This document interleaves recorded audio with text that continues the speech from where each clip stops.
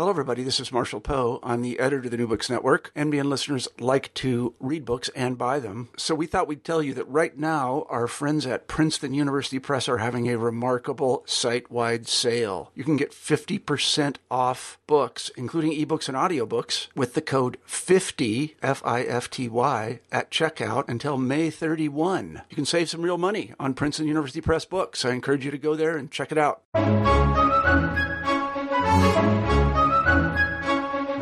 Welcome to New Books in Christian Studies.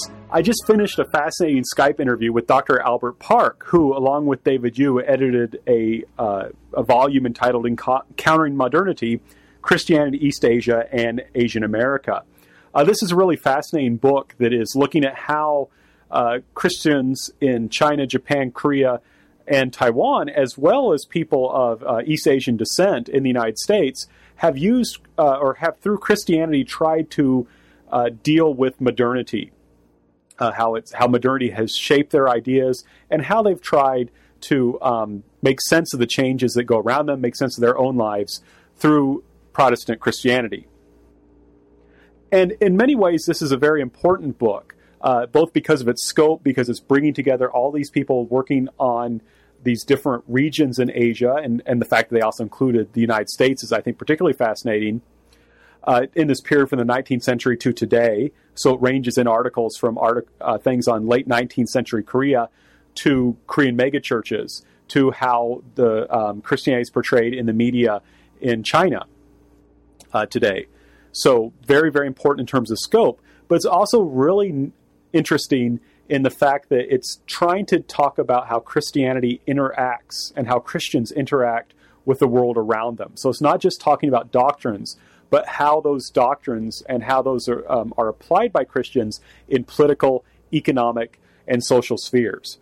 And for this interview, I'll just be talking to Dr. Albert Park. We'll be talking about this book, how it came about, and also about his article, which is on this late 19th, early 20th century Protestant Christianity in Korea and how that influenced economics, and especially how Koreans thought about capitalism and how they thought about money. So I think it's a really interesting interview. I think Dr. Park has a lot of interesting things to say, and I hope that you'll enjoy it. Welcome back to New Books in Christian Studies. I'm Dr. Franklin Rausch of Lander University, the host of the channel. We'll be talking to Dr. Albert Park about his new book, Encountering Modernity, a collection of articles he edited with Dr. David Yu. Dr. Park, welcome to the show. Oh, hi. Hi, Frank. Thank you for having me on. Well, thank you so much for being on. We'd like to begin the interview by asking you to tell us a little bit about yourself. Sure, no problem. So I'm an assistant. Well, no, I'm not an assistant anymore. I'm an associate professor now at Claremont McKenna College. Yes, congratulations. Thank you. I know. So it's kind of, I had the mindset for 8 years of just being assistant, so it's just natural to say assistant. But so I'm an associate professor of history at Claremont McKenna College, which is just outside of Los Angeles. I've been here about 8 years, and I came here from Chicago. I did my graduate work at the University of Chicago in the Department of History. Actually, I did most of my work in Chicago. I did my undergrad actually at Northwestern, and I spent 1 year at Columbia doing my master's. But other than that, pretty much I've been spending my whole time in Chicago. I was born and raised in Chicago too. So. Oh, okay. I completed my graduate work in 2007, came here, and I'm teaching history. I teach mostly classes on East Asian history, specifically on Korea and Japan. And my research interests are, quite diverse, but particularly I would characterize myself as a intellectual historian. So an intellectual historian of East Asia, Korea, Japan specifically. And over the last, since my start of graduate school, I've been particularly looking at religion, and particularly in religion, looking at Christianity in Korea and in East Asia. and particularly looking at how ideas, Christian ideas and practices have been shaped in relation to political, economic, and social processes. And so, as an intellectual historian, I'm just very interested in Christianity as a system of knowledge and belief, and see how it has been constructed and reconstructed in the East Asian context. So I wouldn't, in the end, consider myself a historian of religion or historian of Christianity. I'm more just of an intellectual historian with a special interest in religion and Christianity. Well, that's a particularly fascinating, because that kind of dovetails with a large part of what this book is trying to do, it seems to me, is to try and say Christianity is something that people should consider in terms of history, even if you're not a church historian. Yeah, exactly. So, my work as well as this book really does, it really wants to show people that, religion has a very special place in the East Asian context, in that religion has played a fundamental role in informing other forms of knowledge, other belief systems, practices, structures, economic, political, cultural structures. And religion, and specifically Christianity in East Asia, has played an important role in informing people's lives, ideas, practices, structures under modernity. So as people in East Asia experienced the onset of modernity and modernization programs, they turned to religion as a way to negotiate those new processes coming out of modernity and modernization. And what you often see is that people who identify themselves as maybe Christian, Buddhist, or a shaman, or follower of shamanism, any follower of religion, as they were using religion or relying on religion to negotiate modernity and modernization, in some ways, their thought processes, their practices, their ideas were no different than, I would say, certain leftists, certain conservative figures, people who wouldn't identify themselves as religious figures. So, yeah, in many ways, my work is really trying to show how religion is not something just for religious people. It's certainly something that has affected and impacted people beyond the religious circles. And people should be, I think, greatly interested in that. And is that what your dissertation? I'm sorry, I couldn't hear that for a second. Oh, is that what your dissertation was on? Oh, so my dissertation, which is now the basis for my book, which is going to come out in January, really does look at how religious ideas, specifically Christianity, inform these religious figures to become social activists in trying to build a new world during the 1920s and 1930s Korea, specifically trying to build a new world in reaction to the onset of capitalism, how capitalism was greatly affecting the countryside. And so what these religious figures wanted to do essentially is somehow address those issues that were coming out of capitalism, meaning inequality, class issues, and so forth. So they first developed these new religious ideas that tell followers that it's okay and it should be something that they should do, in the sense that they should go out in the world and try to create a better world. And alongside creating these new ideas to tell followers to be basically more like social activists, these religious figures then start their own movements, these rural reconstruction movements, to create these modern agrarian societies, modern agrarian societies, not modern industrial societies, because they were very critical of industrialization and various types of industrial capitalism. So they went out and tried to build these type of ideal rural communities anchored by cooperatives, anchored by these new model villages and so forth. So, yeah, so very much my dissertation and my book really shows how these religious movements started in response to modernity, just like how leftist movements or even right-wing movements started in relation to modernity. So it's a book.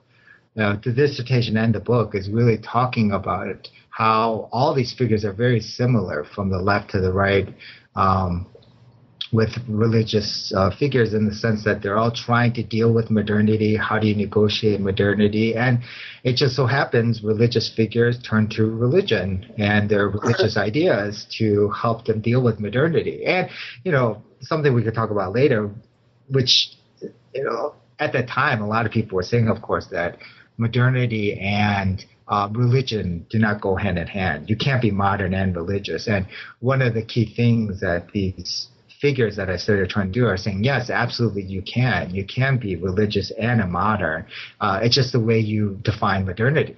And they defined it in a certain way that would make room for religion. So, so very much the edited book is kind of very much related to my book and my dissertation. That's really interesting because, again, that's what seems to me really fascinating, this idea that can be modern. So with that being said, how did you come then to edit Encountering Modernity with Dr. David Yu? Yeah, so when I arrived at Claremont McKenna, my position came with programming funding. Funding that was given to us by the Henry Luce Foundation. So my position was actually created by the Henry Luce Foundation. And every year I was given a certain amount of money to do various types of programming. And I thought, what better way to use the money than hold a conference? Of course, I held talks and various other activities, but I saved quite a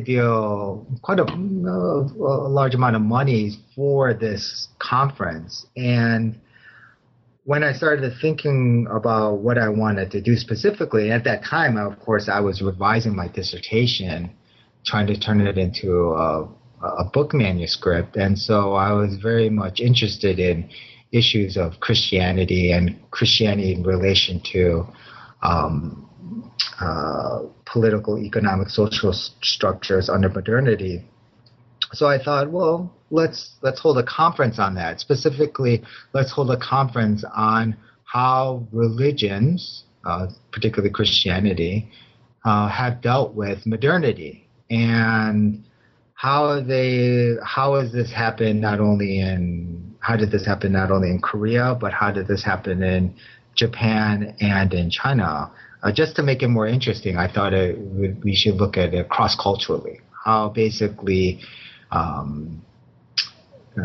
Christian groups, Christian leaders, missionaries, and so forth dealt with modernity since the late 19th century up to the contemporary period in East Asia, China, Japan, and Korea. Because what you see is there are a lot of similarities in the way they dealt with modernity, but there's also differences. Of course, those differences stem from local histories, local cultures, how they influence Christian ideas and Christian structures. So knowing that there is this kind of, there was this dynamic, meaning there was this kind of drive to use Christian ideas and practices to deal and negotiate modernity in East Asia, well, I thought it'd be interesting to try to compare the movements and the trends and the processes.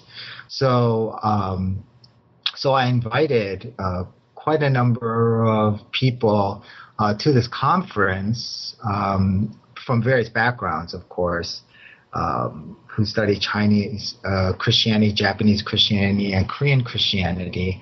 And not only Christianity in East Asia, but also scholars who study Christianity in Asia America. And that's where David Yu's expertise came along. So, helped out very much in terms of helping to kind of think about how Christianity has been dealt with and negotiated within Asian American communities, because he is one of the leading scholars of Asian American history. Who he used to be my colleague here at CMC, but he's now at UCLA. And so we got together with these various scholars that we invited and held a conference here in February 2010. And from that point on, we over the years have been working to make this into an edited volume, and it just came out last March 2014. So it took a number of years, almost 4 years, to actually get the volume together. But it actually just started with this programming money that we got here at Luz Foundation, and I wanted to do something with it. And really, also, if you think about it, I wanted to do a conference that spoke about Christianity, studied Christianity in different ways. And I'm sure you're familiar with this, because your work deals with this as well. When we think about Christianity in Korea, it's often been studied in very particular ways. One, it's pretty much been studied by missionaries, let's say, for example, and the sons and daughters of former missionaries. They've had a particular way of analyzing Christianity in Korea. Often in the case, we've seen that history books, articles written by people from the religion side, let's say missionary side, or within the church themselves, often write with the purpose of kind of trying to refine or better or advance Christian practices. Like, for example, how do you proselytize better, or how do you do this better to advance your missions? And that's fine. I'm just kind of describing one line of historiography that had a certain distinct purpose of advancing Christianity. And so you have that line of historiography. Then you have another line where, you're familiar with this. In Korea as well, outside of Korea, there's this kind of mythology about Christianity, always talking about how Protestant Christians kind of rebelled against Japanese imperialism, and how there were these heroic figures against the aggressions, Japanese aggressions, and not only Korean Christian leaders, but also missionaries. And so, and it's certainly in the case, you do find a number of examples where you do find Korean Christians and missionaries who spoke out against Japanese imperialism, but that's not necessarily something that can be something that can be said about all Korean Christians or all missionaries.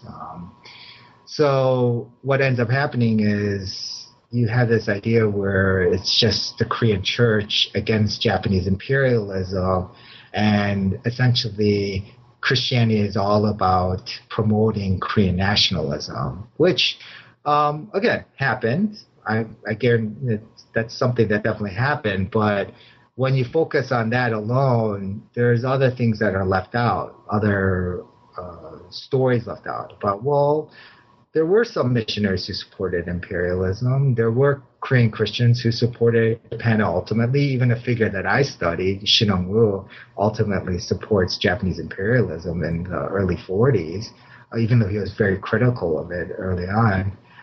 So not only stories about missionaries and Korean Christians supporting Japanese imperialism, but you also have these stories about Korean Christians really trying to negotiate modernity, particularly how do you deal with capitalism?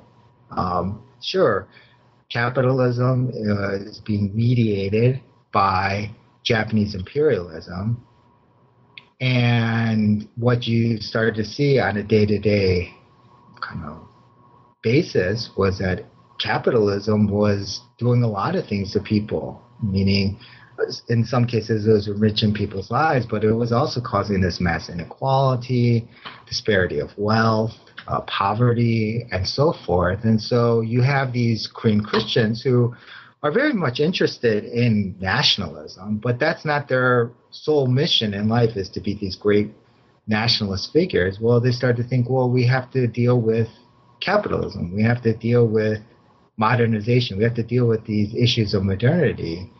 So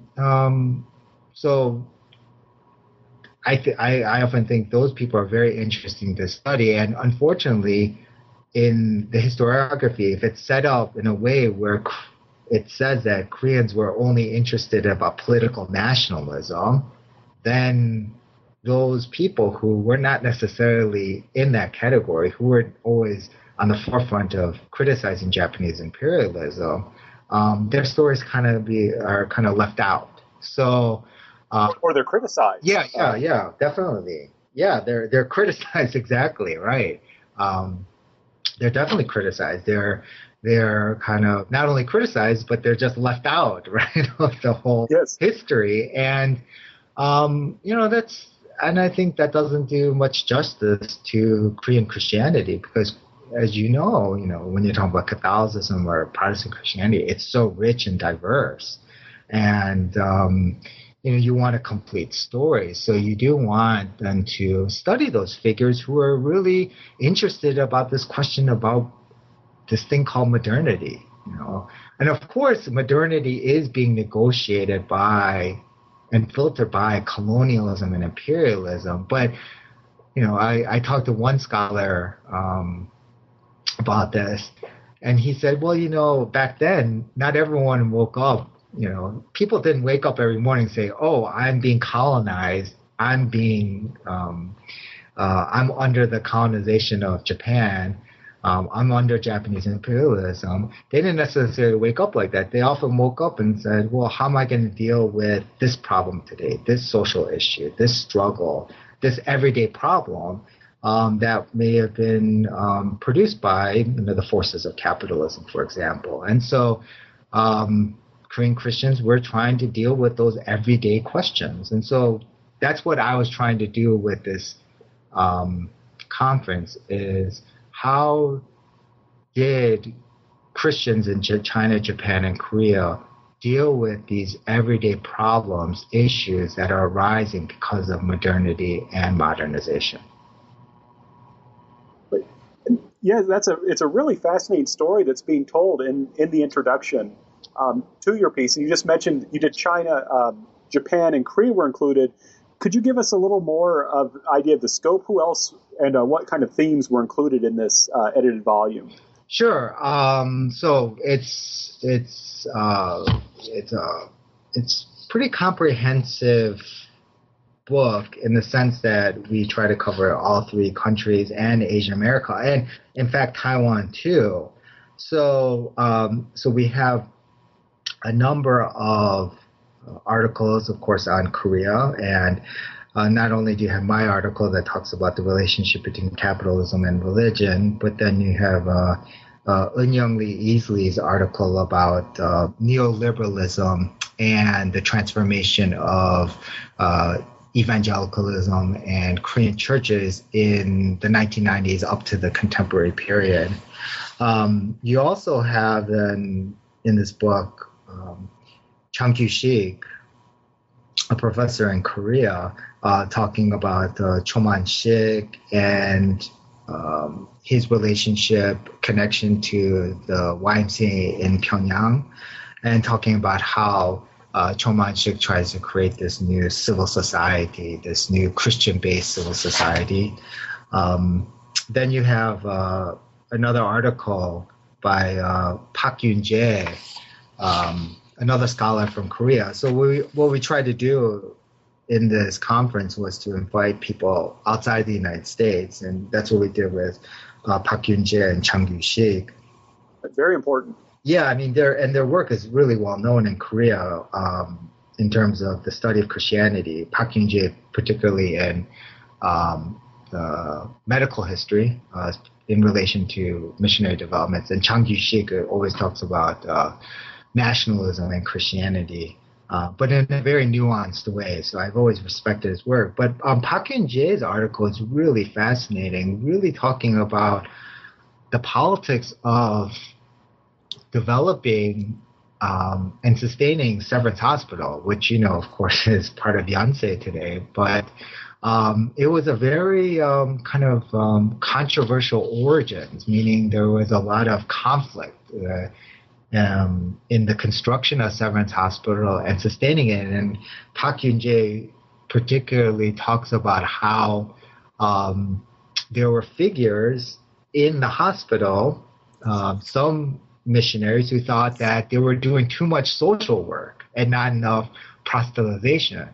And then there were these other figures saying, no, we're here as doctors to train other Koreans how to become doctors trained in Western medicine, and we're here to help people, help them physically as well as spiritually, so attend to their mind and body. So what Park Yun-jae's article is fascinating. It really does show that conflict between, I would argue, proselytization or social activism, that debate, what should be emphasized in the missionary circle. So that was Park Yun-jae's article. And then David Yu's article on Korea looks at Korean Americans in Hawaii, and particularly how they start to rely on Christianity to develop certain nationalistic ideas, but also how Christianity in Hawaii creates these networks, relationships, institutions that can sustain the Korean Americans in Hawaii. So you have these number of Korean related articles, but you also have many articles on Japan, where Mark Mullins talks about Kagawa Toyohiko, the well-known social activist, Christian social activist in Japan, talks about his trips to the United States and how he's trying to communicate new messages about Christianity, trying to educate the American public about what Christian social activism looked like, and in fact being criticized then by Americans for being too progressive, and which was really fascinating. And then Garrett, anti-communism. Yeah, I know. Fascinating. Yeah, I know that's the fascinating thing. I mean, he's certainly not a communist. I mean, he certainly had leftist leanings, especially when you talk about ideas about economics. But there's no way. I mean, I don't think anyone today would argue that he was a leftist. Back then, of course, if you had those ideas, you would be automatically labeled a leftist. There wasn't much nuance back then. So, but yeah, he wasn't a leftist at all. But and Mark Mullins really does a good job of really showing how he struggled with trying to spread his message about Christian social activism in the United States. Garrett Washington, Gregory Vanderbilt provide very interesting analysis about how Christianity informed Japanese nationalism by looking at the sermons read out by pastors in Meiji Japan, Taisho Japan, and then we not only Japan, but then we have a number of articles on China. Joseph Lee's article is a real fascinating article.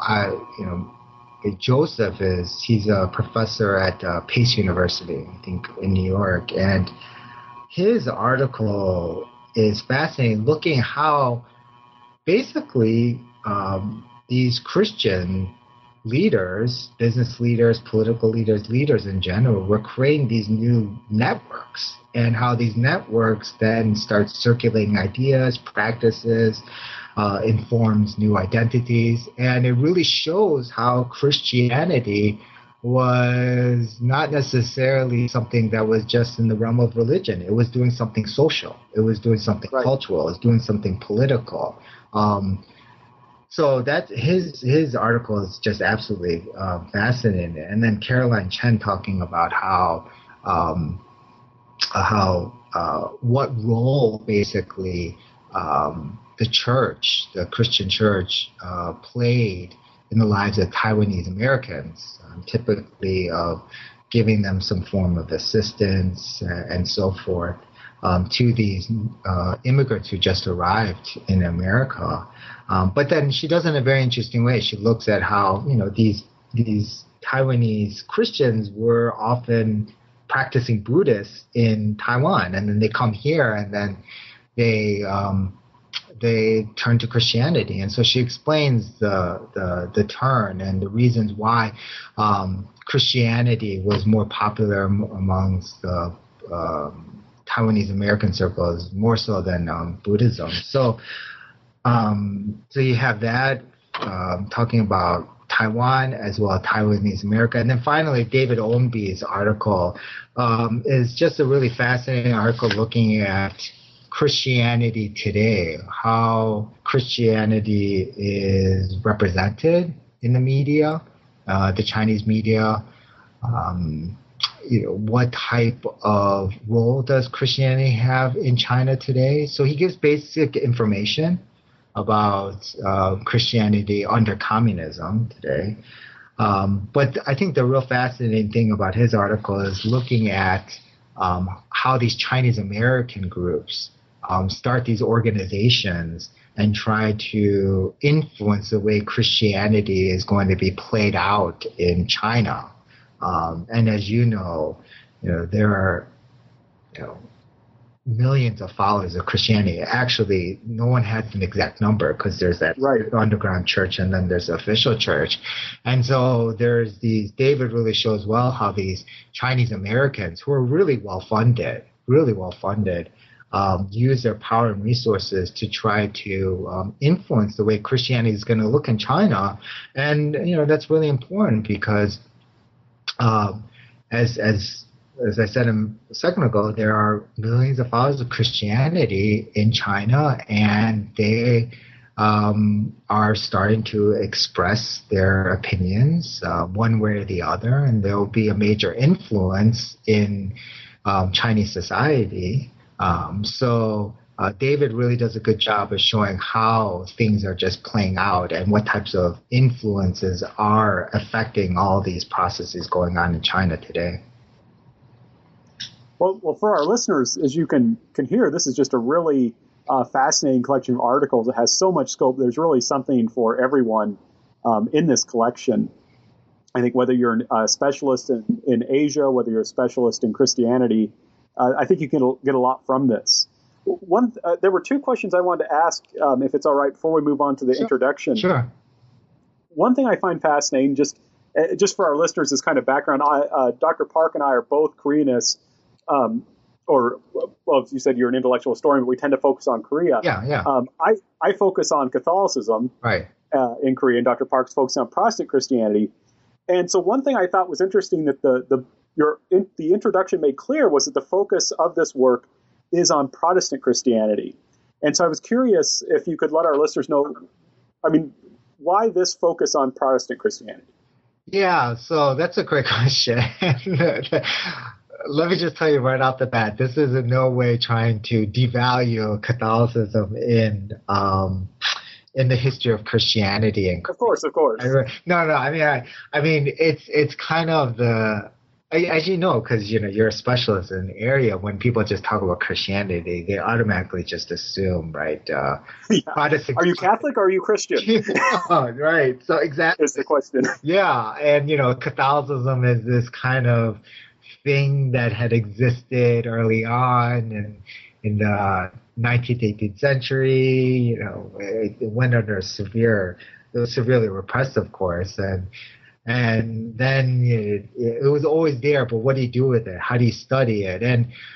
And the field, of course, in the United States, well, outside and inside of Korea, is really focused just on Protestant Christianity. Just because I would say, well,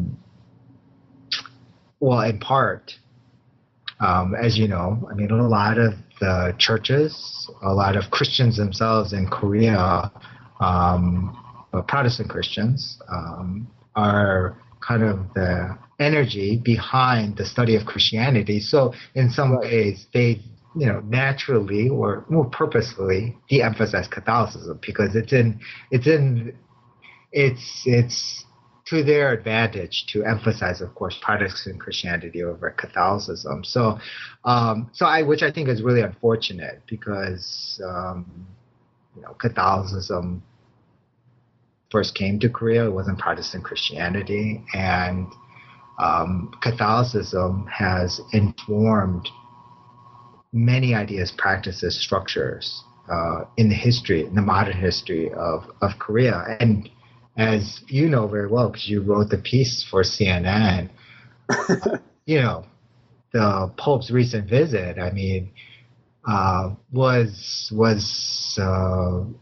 I think a fantastic visit in the sense that it really showed you the power of Catholicism today and why Catholicism is actually more popular in some circles than Christianity, right? It's in some ways not as tainted, as many of these evangelical churches in Korea have experienced a lot of troubles over the years, but Catholicism has actually had has a very nice image. And the Pope's arrival and then seeing the Pope doing all these things really showed you how much value Catholicism has today. But nevertheless, why I didn't focus, or David and I didn't focus about Catholicism is one, I think I felt a little uncomfortable personally focusing on Catholicism. I don't have much of a background in Catholicism, certainly like on your level. And so my expertise was on Protestant Christianity, and I don't know as much about Catholicism in China and Japan, although of course in both countries as well, they're very strong, historically very strong Catholic movements. So I think it was in part just my own specialty because I just knew Protestant Christianity better, simply put, that I decided I was just going to focus on Protestant Christianity.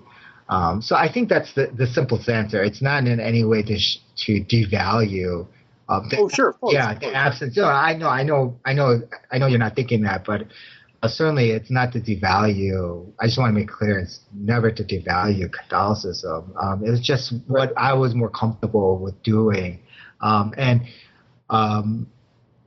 It would have been interesting if I had an article or two on Catholicism, but because I had a specific focus, I wanted to keep it kind of tight, and then bringing the Catholicism may have made the conference and the book a little unruly. So just for logistical reasons, that's why we really focus on Catholicism. But it's, of course, something that should be studied, and it's studied very well by people like you. So. Thank you. Well, and one thing also is a lot of our listeners will be specialists in Christianity, not Korea and East Asia. And I wanted to kind of get that out there because, at least from my perspective, looking at this book, and what it makes me think of is how much more comfortable Protestant Christians are with modernity than Catholics are. It makes sense to me to focus just on Protestant Christianity in a sense, because at least what I'm seeing here is that there's a lower level of discomfort.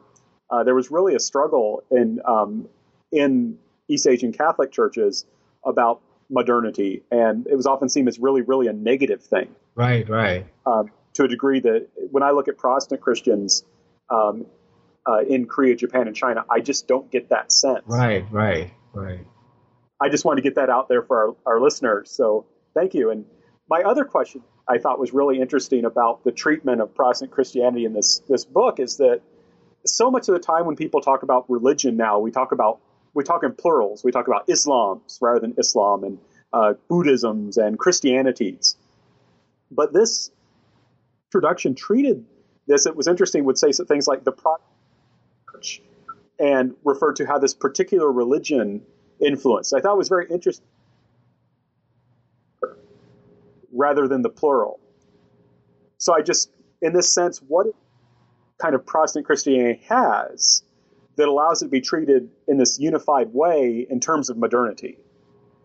Yeah, actually, Frank, I couldn't hear some of your question because the microphone was going in and out. Can you just repeat? I'm sorry. I'm sorry. It's okay. What I'm interested in, what I think is, we often talk about religion in terms of plurals. People will say Christianities, right, Buddhisms, right, Islams. And this work tends to treat Christianity, Protestant Christianity, kind of a singular. So say the Protestant Christian Church, for example. Right, right. And I just was curious, what is it that allows us to treat Protestant Christianity in its relationship with modernity in this unified way? That's a good question. Well, let me I would say, first of all, that, when we talk about Protestant Christianity, or at least in this book, we didn't want to give off this impression that that there was only one way to talk about Protestant Christianity, of course, that there's a unified, one singular way to talk about Protestant Christianity. In fact, the book is trying to really show the diversity of Protestant Christianity. But if you look at historically in China, Japan, and Korea, let's say since the middle to the late 19th century, when you have the rise of modernity and you have these visions of modernity being being carried out in these modernization programs. What was very interesting within China, Japan, and Korea, of course, were these native leaders, so Chinese Christian leaders, Japanese Christian leaders, and Korean Christian leaders, talking about Christianity and modernity in a very similar way.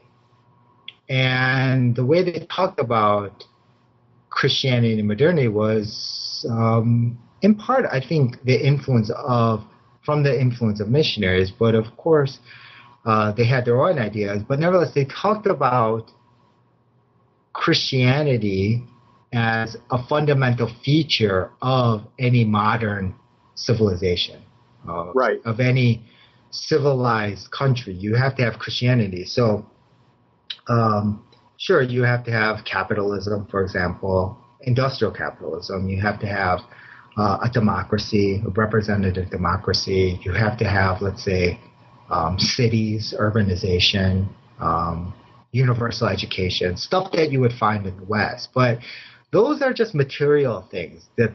That's what these leaders would say. And what missionaries would say the same thing too in China, Japan, and Korea. Those were just material developments. But those weren't material developments that allowed for these Western countries to become civilized and enlightened.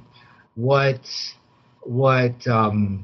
allowed for these countries to be civilized and enlightened was exactly Christianity. It was these beliefs. It was these ideas. It was the spirit of Christianity that drove people, men and women, to create these new things, to make progress in the political, economic, and social cultural realm, to have progress in general. And so I think historically speaking, there is this amongst these Chinese, Japanese, Korean Christian leaders, a very similar idea of thinking about how Protestant Christianity's relationship to modernity. Now, I have problems with that. I think there were a number of Koreans, Japanese, Chinese leaders, Christian leaders, who were very critical of that idea about modernity, meaning that you have to have these certain norms to become modern. So they're very critical of those people that I just talked about in a second, who right. very, idea of civilization, enlightenment, equal, and Christianity. They go hand in hand. what I study in my book, and it alludes to a little bit at the end of my article. It talks about, there were these Korean Christian leaders who were very critical of industrial capitalism, who were very critical of urbanization, very critical of the various other material things under modernity, the material features of modernity, and proposed alternative visions of modernity. So then they went on to then carry out these alternative plans for a modern society, which my book looks at trying to build an agrarian society, a strong countryside, de-emphasize industrialization, and so forth. But back to your original question, why we can talk about in the singular, at least historically speaking, is exactly because how Christianity manifested and was played out in the late 19th century with the rise of modernization, modernity in these three countries. There was a distinct leadership group in all three countries within Christian circles that were saying Christianity and modernity go hand in hand. So that's why I would talk about it in the singular way. And it's very interesting that in all three countries you saw very similar ideas about Christianity and modernity. But, in the end, Protestant Christianity, of course, is very, very diverse. And so that's what the book really wanted to try to show, is that there is a diversity to Protestant Christianity. It's very critical of modernity, but they're not anti-modern, Right. This is so fascinating to me, and as is your answer, and for our listeners also, if you're not familiar with these documents, I mean, this is, in a sense, this language is reflecting how the people at the time talked about it. Yeah. And the reality, I find it fascinating, the Comity Agreement, right, that in Korea, these various Protestant missionaries, various Methodists and Presbyterians, actually divided up the country and said, we will work in this area and you can work in this area. So that showed that they thought of a country. Right. Fine. Well, if it's all right, I'd like to move on to your article then. Sure. It's the first chapter, A Sacred Economy of Value and Production, Capitalism and Protestantism in Early Modern Korea, 1885 to 1919. Well, could you tell us a little bit about your article? Sure. So the article started off as a conference paper for the Association of Asian Studies annual conference. It was in Atlanta almost, I would say in 2008 to 2009. I think that's the first time I met you, actually. Yeah, I heard your paper. Yeah. Very good. So I wrote it for a panel that looked at, I think, Christianity.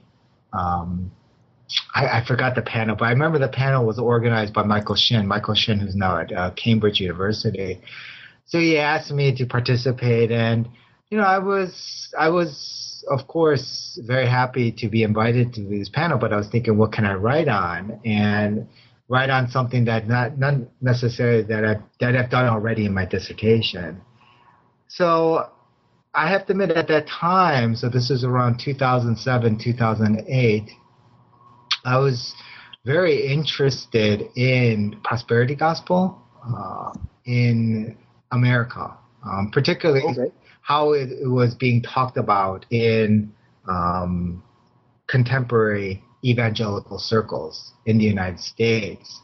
I just remember watching CNN, reading various articles, people always talking about prosperity gospel, and then always referring to these pastors about how they would talk about money, how they would talk about wealth, and so forth. And it got me to thinking, well, how did the early Protestant Christian church, so early on, meaning late 19th century, up until, let's say, 1910, so since the arrival of Horace Underwood, Appenzeller in the 1880s up until 1910, how was Christianity talking about money? How was it talking about work? how was it talking about things that we associate with the economy, right? Production and so forth. How are they talking about it? And not only how are they talking about it, well then, were they talking about in certain ways that was creating new forms of value, new forms of production? And then do these new forms of value and new forms of production, did they inform new practices, new economic practices, essentially? New economic practices that will lead to new types of organization among Korean Christians, economic organization. And this organization would facilitate new types of social relationships. So I really wanted to investigate seriously how pastors were just talking about these economic things, and if it did then have impact on economic trends, processes, structures, as well as social trends, social structures, social processes, and identities, of course. So I just started to read up more about what pastors were talking about in their sermons, and also talking about the Nevius plan to proselytization. How that plan specifically was calling for Koreans to be self-reliant. And self-reliant also means to be independent financially. You have to have a church that could support itself. It can't rely on missionary funds to sustain itself over the long term.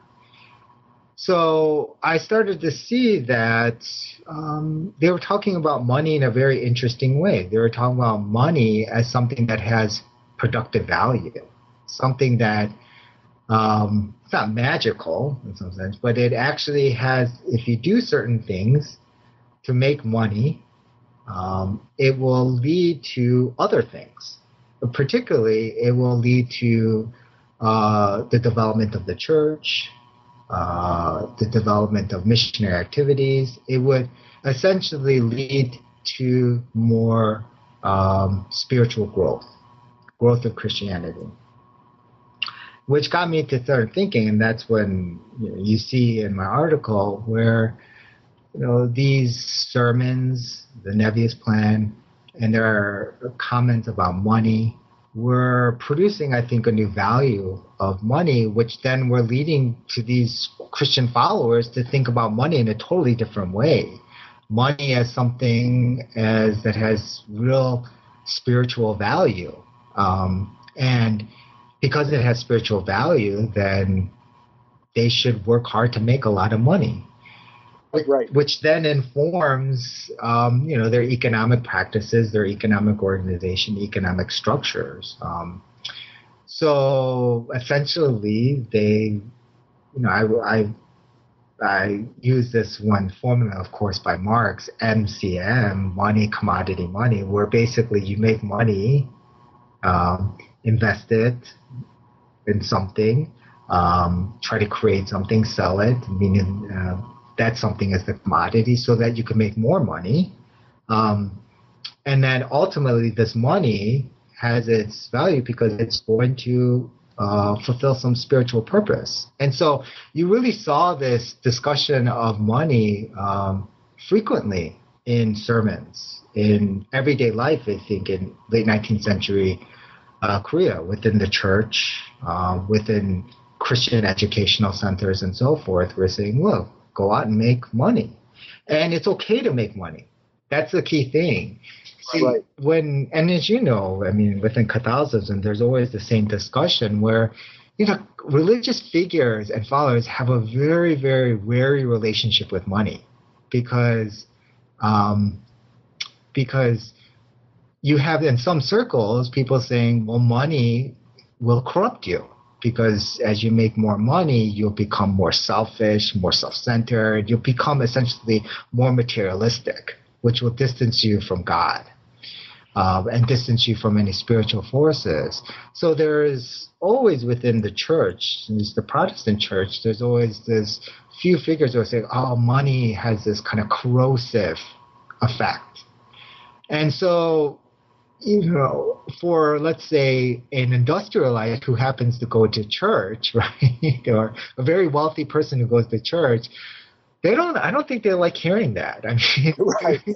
They're making money. I mean, and then they're being told it has a corrosive effect. Well, so I would imagine, and you do see it in late 19th century church, where you see these wealthy Korean landlords, these wealthy Korean farmers who are making money because, capitalism is evolving and developing, which you saw since 15th, 16th century, but it was evolving even more in the 19th century, where it was leading to Yangban landowners and farmers and peasants accumulating wealth. And they just so happen to go to church because they're very attracted to the messages of Christianity. And so what ends up happening is, I argue, is that they hear these messages about money have a new value, a value creating, essentially having spiritual value. And I think in some ways these messages, sermons, somehow legitimize what these business people, farmers, people who have wealth are doing. So that it kind of then puts aside their kind of wary or their problematic relationship with money. Now money for them is something that they can make, can accumulate. They can accumulate wealth not for themselves, but for the church. And so, I have one excerpt where there is this one wealthy person asking how he can help the church, and the church basically saying you can make more money. And I would argue that this was somehow then legitimizing what this person was doing in terms of accumulating wealth, which is no different than what was happening in Japan, which was happening in China. And while I was writing this paper for the conference, I was inspired by Tetsuo Najita. Tetsuo Najita was one of my teachers at Chicago, and he's one of the most well-known professors of Japanese intellectual history, and he wrote a book on the Kaitokudo merchants. I forgot the name of the book right now, but the Kaitokudo merchants were these merchants in Tokugawa, Japan, who were doing a really good job of being merchants. They were doing a good job in the sense of circulating products, making sure products go from here and there, making sure that people got the right products. And in doing so, they made money, right? And what was happening in this Kaitokudo Academy was there was new teachings basically telling these merchants that them making money has a purpose. It's not a purpose to enrich themselves. It had a purpose, a social purpose, a national purpose, a purpose that just wasn't about the individual or for the individual. So their money is going to be used to increase national wealth, to increase national prosperity. So what was happening in the Kaitokudo Academy was you're having these messages that were legitimizing what these merchants were doing. So I would argue that was the same thing happening within the Korean church. It was really legitimizing people's accumulation of wealth, these people who are acquiring all this new wealth. So essentially, looking at how these the production of new values of money, values of wealth, for sacred purposes were being produced. I was very interested in that. So that's what my article tries to do, at least the first part tries to do. And in some ways, then I would argue then this lays the groundwork for capitalism in some ways. It's motivating some type of production for profit. And production for profit, of course, just not for the sake of material wealth, but for the sake of increasing the spirituality of Korea, or it has spiritual purposes. So that's the first part. Now the second part deals with this question of that missionaries had as they're telling Koreans, you essentially have to make money. You should make money, and you should accumulate wealth for the church. Well, the question is, how do you do it? I mean, and there's a very pronounced, you could see it very clearly in missionary discourse. A number of them were very much against farming as a form of labor to develop this wealth. What they instead saw, instead of farming, was they believed in industrialization. Koreans need to industrialize. They need to partake in industrial processes to accumulate wealth. And so what ends up happening is these missionaries essentially try to train Korean Christians how to become industrialites, or how to understand industrialization. And they did so by creating these educational programs called industrial education departments that were found at many missionary schools. And essentially these schools looked like factories. They set up weaving looms, they set up machines to make shoes, and taught Koreans how to manufacture goods, and not only manufacture them, but how to sell them. And there was a couple examples where then students were taking classes about how to become a good businessman, what does an industrial look like, and so forth. And so what ends up happening is that these Koreans are being trained to believe that their future should rest upon the idea that they should develop industrial capitalism. The way that they should make wealth is through industrial capitalism. And that's being really taught to them, and I think really being inscribed on their minds and bodies in these industrial education departments, which, interestingly enough, are being funded by very wealthy industrialites from the United States. So that I didn't really go into much, but I did find some connection of these very wealthy industrialites in the United States, from Illinois, from the East Coast, providing this money, to make these factories, to teach Koreans how to become industrialists. And so it's very interesting. You see the circulation of capital through church activities, through these missionary activities. So the second part looks at how they're trying to develop them into strong industrial capitalists. And then in some ways, it kind of sets up my book in the sense that I do criticize these missionaries in the sense that they are training Koreans to think in only one single way, because what ends up happening is that Korean Christians in the 20s and 30s start really criticizing industrial capitalism. They start criticizing the norms of modernity that have been taught to them by missionaries. So in that way, you see things shifting in the way the church responds to capitalism, industrial capitalism, but that happens in the 20s, and that's something I don't really discuss in the article, but I just bring that up in the conclusion.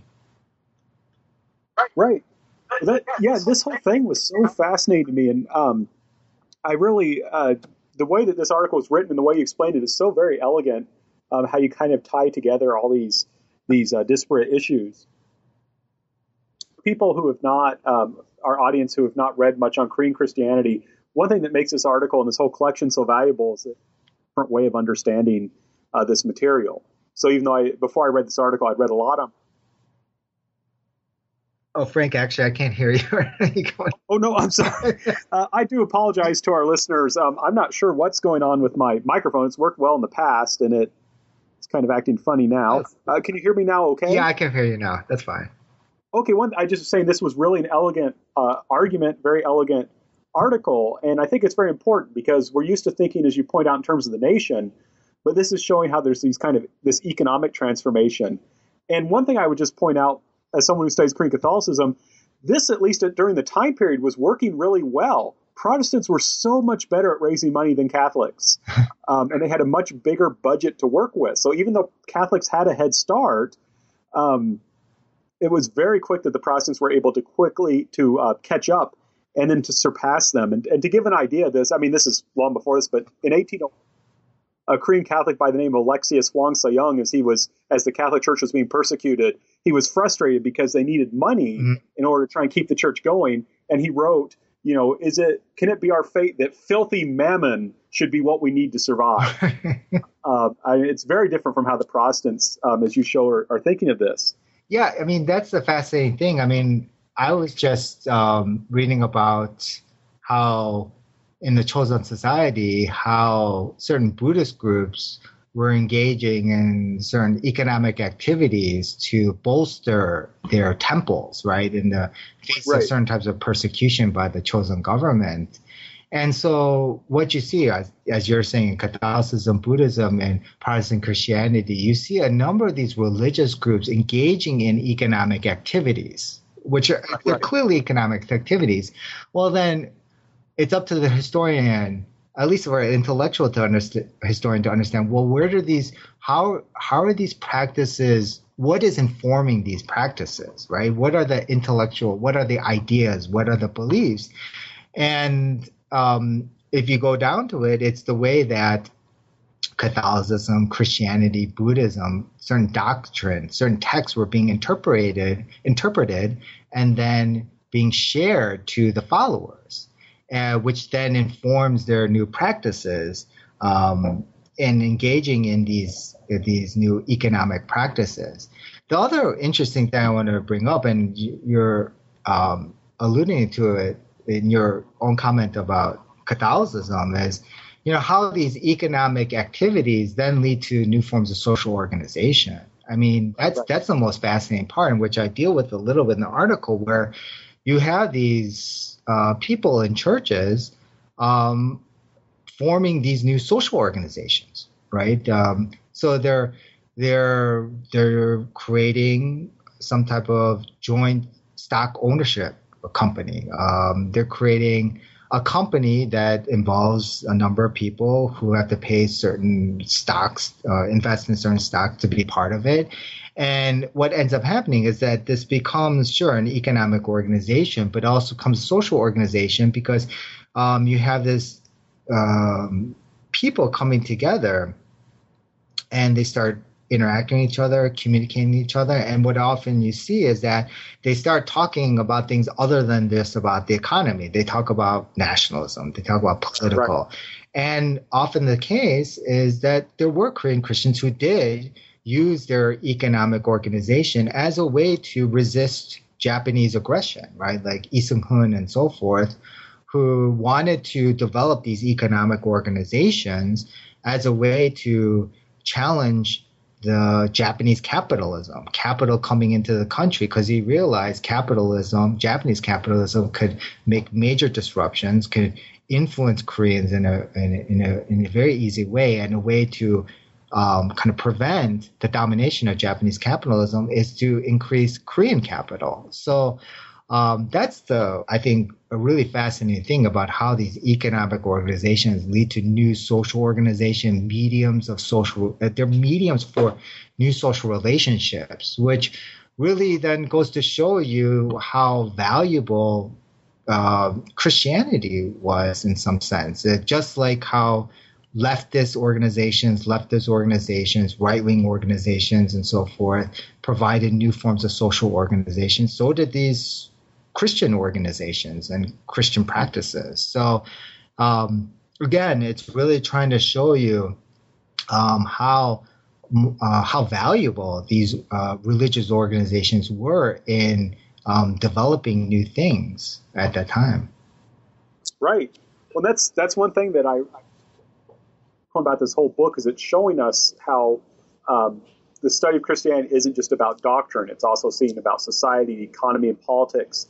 Now, we've taken a lot of your time, but before I let you go, I wanted to ask you a little bit about what you're working on now. That's our traditional question here at New Books Network. So so what am I working at? Well, I am really no longer working on religion per se. First, everything has been finished for my book manuscript. So the book manuscript is entitled Building a Heaven on Earth, Religion, Activism, and Protest in Japanese-Occupied Korea. It's a book that's being published by University of Hawaii Press, and it should be out in January 2015, hopefully, or maybe February 2015. And the book is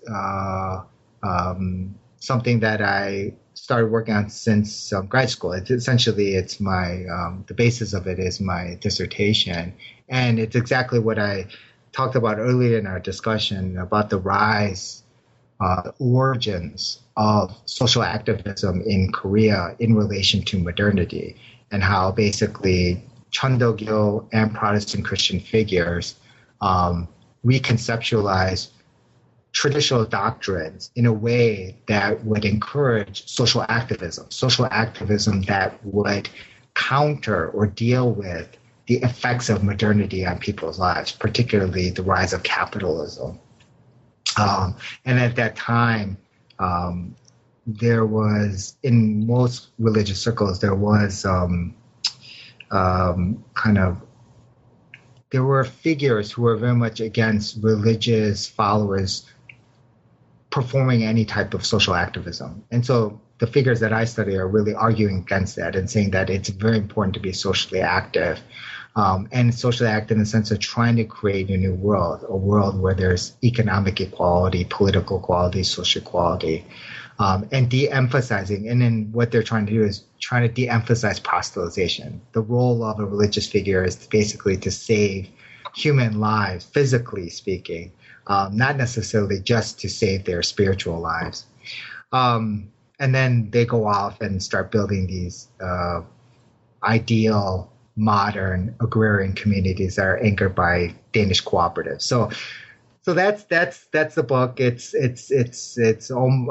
should be out next year. Now the project I'm working on next is tentatively entitled Designing and Building Utopia, Culturally Reconstructing Democracy in Contemporary South Korea Through Architecture, Design, and Food. And this book is basically looking at how democracy, the thought and practice of it, has evolved in Korea since the 1990s, when you had the rise of neoliberalism.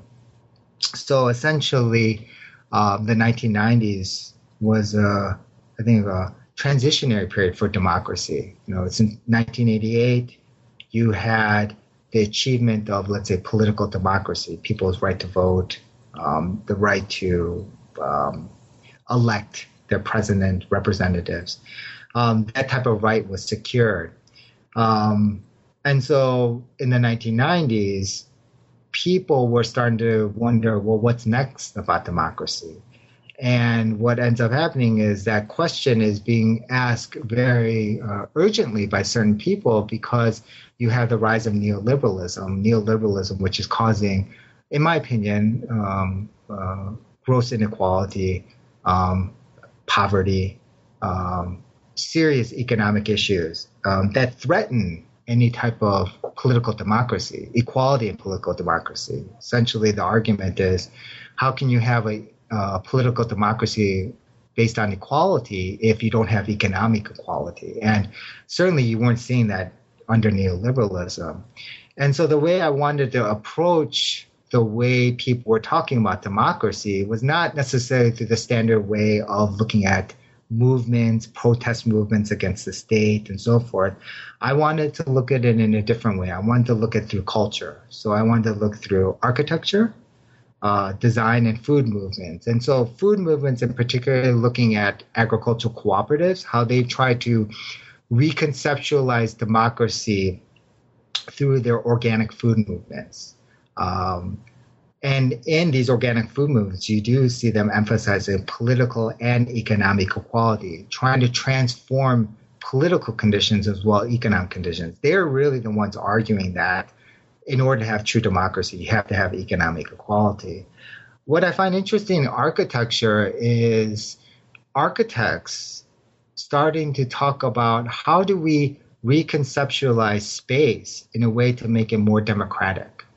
And particularly, I'm interested in those architects who really pay attention to economic issues, how economic issues are causing certain types of inequality, and then seeing how they address that inequality through their work. So there's various architects I've studied to try to address rural inequality, looking at poverty in the countryside and trying to create better buildings for these farmers, but also new infrastructure, information, educational infrastructure that would raise their standard of living, and somehow then that would inform their level of political activism.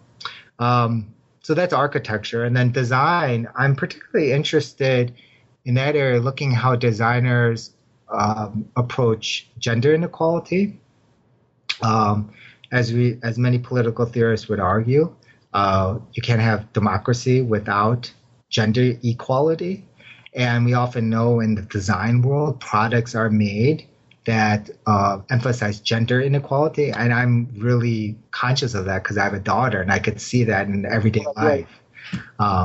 So how are designers approaching that? How are they trying to make different designs to address gender inequality, trying to overcome gender inequality, but not only gender inequality issues, but also how do you create designs to create a better world? So this is a line of design called social design, social activism design, where you create products somehow to address economic inequality.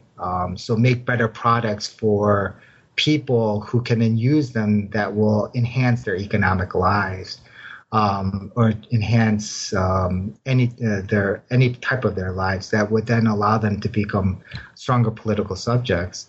And then, interesting enough, through my research assistant, I found out that in Seoul, for example, there's this new wave of design called participatory design, where you have people, ordinary individuals, participate in the design process of like making a bus stop, designing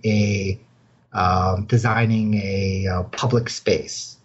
And the hope is that they participate in this process with the idea of becoming committed to the democratic process of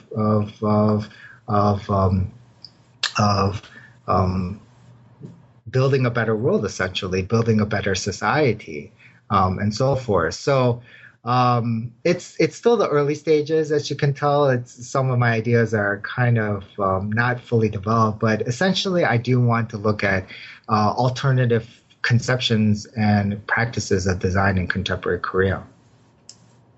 Those sound like two very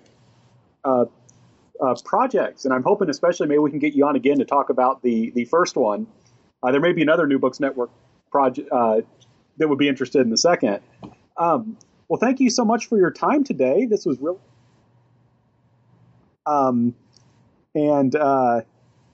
yeah, I really enjoyed it. Yeah. And take care and have a good day. Oh no, Frank, I really appreciate you having me on, and it's the first time I've done this type of format. So me too.